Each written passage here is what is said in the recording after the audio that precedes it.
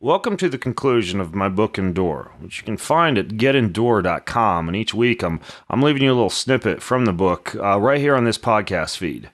So let's start here. Conclusion. Congratulations. You've come a long way. Throughout the pages of this book, you've passed many, many mile markers on your training course for spiritual stamina. You've discovered common temptations, obstacles, pitfalls, and struggles you and I both face, and you've learned how to deal with them. You're now familiar with the concept of temperance, the mastery of passions and desires, and how to strike a balance between savoring God's creation and self-discipline. You've familiarized yourself with how to enhance your purpose and productivity while working deep, creating meaningful beauty, and simultaneously experiencing rest and refreshment. You learned how to love others and love God more fully while creatively weaving the golden rule into your own life, using a mindful and people-connected approach that will change your personal interactions for life. You're now aware of what exactly happens at the end of your existence and how to find more meaning in both life and death. You've grown to embrace laughter, simplicity, joy, relationships, and the magical feeling of being most glorified in God by being most satisfied in Him. Ultimately, you've discovered and learned how to implement a wide variety of potent tools, tactics, and habits for enhancing your spiritual stamina and endurance. So what's next? How can you not be that person who finishes a book like this, nods their head in agreement, feels inspired to experience a life saturated with persistence, perseverance, and patience, then gets completely derailed as all the distractions, busyness, and old routines and habits seem to set right back in once the book has found its final resting place in a dusty spot on your bookshelf? Well, perhaps it would be helpful to briefly review a few key habits that you can implement now so that doesn't happen to you.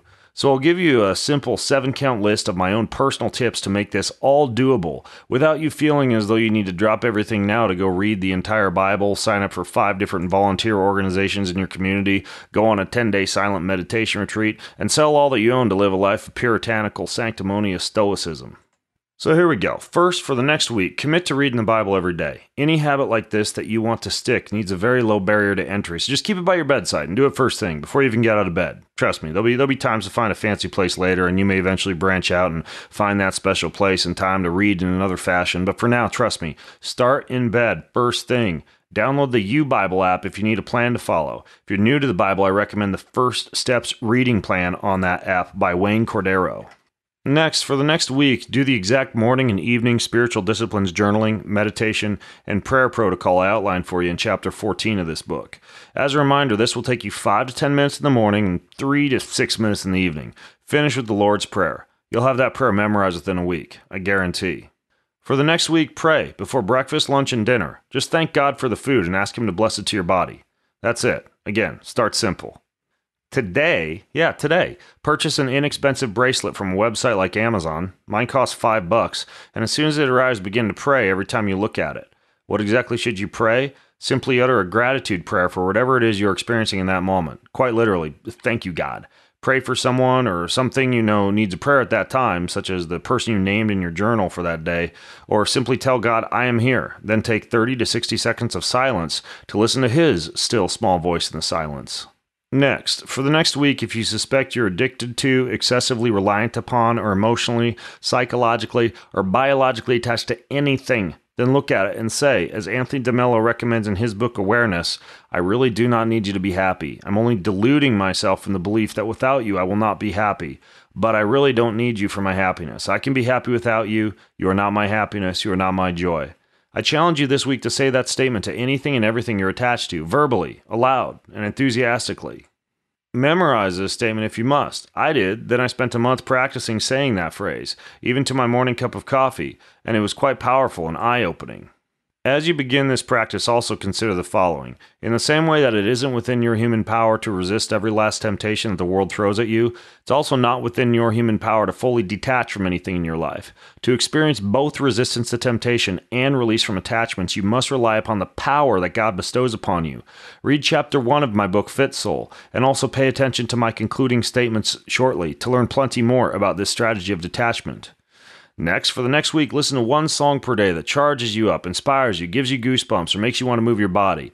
You can even play it immediately after you've read your Bible, meaning for this first week, right when you get out of bed in the morning. I've personally found this is a wonderful and inspiring way to begin the day. I literally dance my way down to the living room to make coffee or tea as my song plays. Sing, dance, move, and smile as your music plays. Don't worry, life won't pass you by as you spend 3 to 6 minutes enjoying the emotional, psychological, biological, and spiritual benefits of interacting with a good tune. During a work break, a commute, or directly before dinner is an excellent time for a practice like this, and some of my favorite tracks include those from Bethel Music, Hillsong, and Elevation Worship for some really inspiring tunes, although good old hymns and spiritual songs and psalms are also excellent choices. Finally, for the next week, do one nice thing for someone every day. Make your loved one coffee and bring it to them. Give cash to a homeless person. Help somebody carry their groceries to the car. Leave the server or waiter or waitress a surprisingly larger than normal tip. Buy the person behind you in line at a coffee shop or grocery store their coffee or tea or groceries. Drop some packaged food off at the soup kitchen or homeless shelter. Send your mom or dad or grandma or grandpa a nice card with a handwritten note. Walk over to your neighbor's house and ask them if they need help with anything. You get the idea. I think you'll find this practice to be less of a teeth-gritting, begrudgingly time-consuming activity than you might think. And that's it. That's just 7 habits that you can implement over the next 7 days. Do you think you can do it? Well, I know you can. I guarantee if you implement nothing else or take nothing else away from this book, these 7 habits alone will change your life and make you far more impactful for loving God, loving others, and increasing your spiritual stamina and endurance. And finally, as I've mentioned multiple times through this book, resistance to temptation accompanied by the ability to be able to run this spiritual marathon that you and I are in is not something we can do on our own. No matter how many fancy journals, single-minded resoluteness, tools, tactics, programming, scheduling, or even Bible reading and prayer that we weave into our daily lives. No matter how hard you and I try to be a good person, our passions and desires run so contrary to our natural inclinations that it eventually becomes utterly impossible to run a race relying upon our own strength and willpower. This is because, as Galatians 5:16-17 says, we wage a constant war against the carnal, sinful desires of our flesh. It says, but I say, walk by the Spirit and do not gratify the desires of the flesh. For the desires of the flesh are against the Spirit, and the desires of the Spirit are against the flesh. For these are opposed to each other, to prevent you from doing what you would. But in that passage, Paul also reveals a secret to eventually winning this battle between the flesh and the Spirit, namely to walk by the Spirit. In other words, if living a life fully immersed in loving God and loving others seems too difficult, we must remember that we are not called to pull this off by ourselves. We can only endure when we walk by the Spirit of God. Otherwise, resistance to temptation becomes hopelessly hard and ultimately impossible. So what does it mean to walk by the Spirit? Well, first, it means living each day in perpetual prayer, immersion in Scripture, and union with God. Second, it means to love God and love others. As Paul also says in that same chapter in Galatians 5:13, for you are called to freedom, brother. Only do not use your freedom as an opportunity for the flesh, but through love serve one another.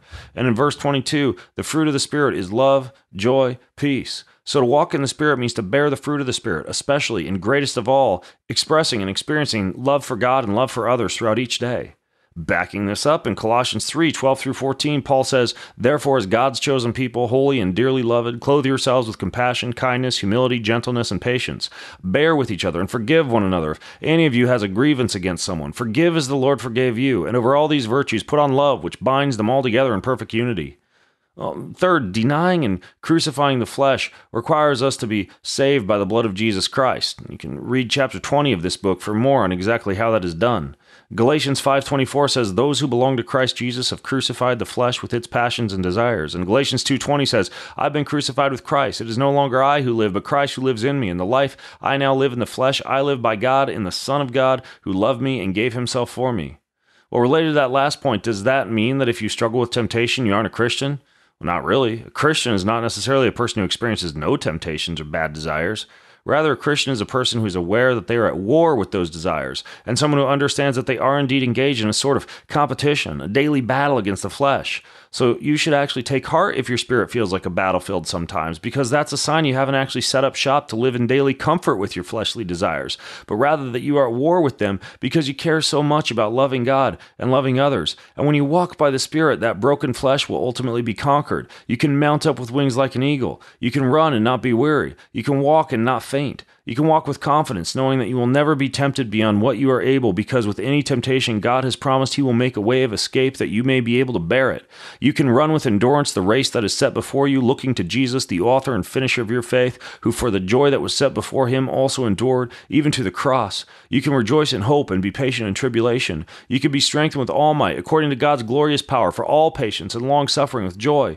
You can receive the crown of life which the Lord has promised to those who love Him. You can, by God's grace, endure.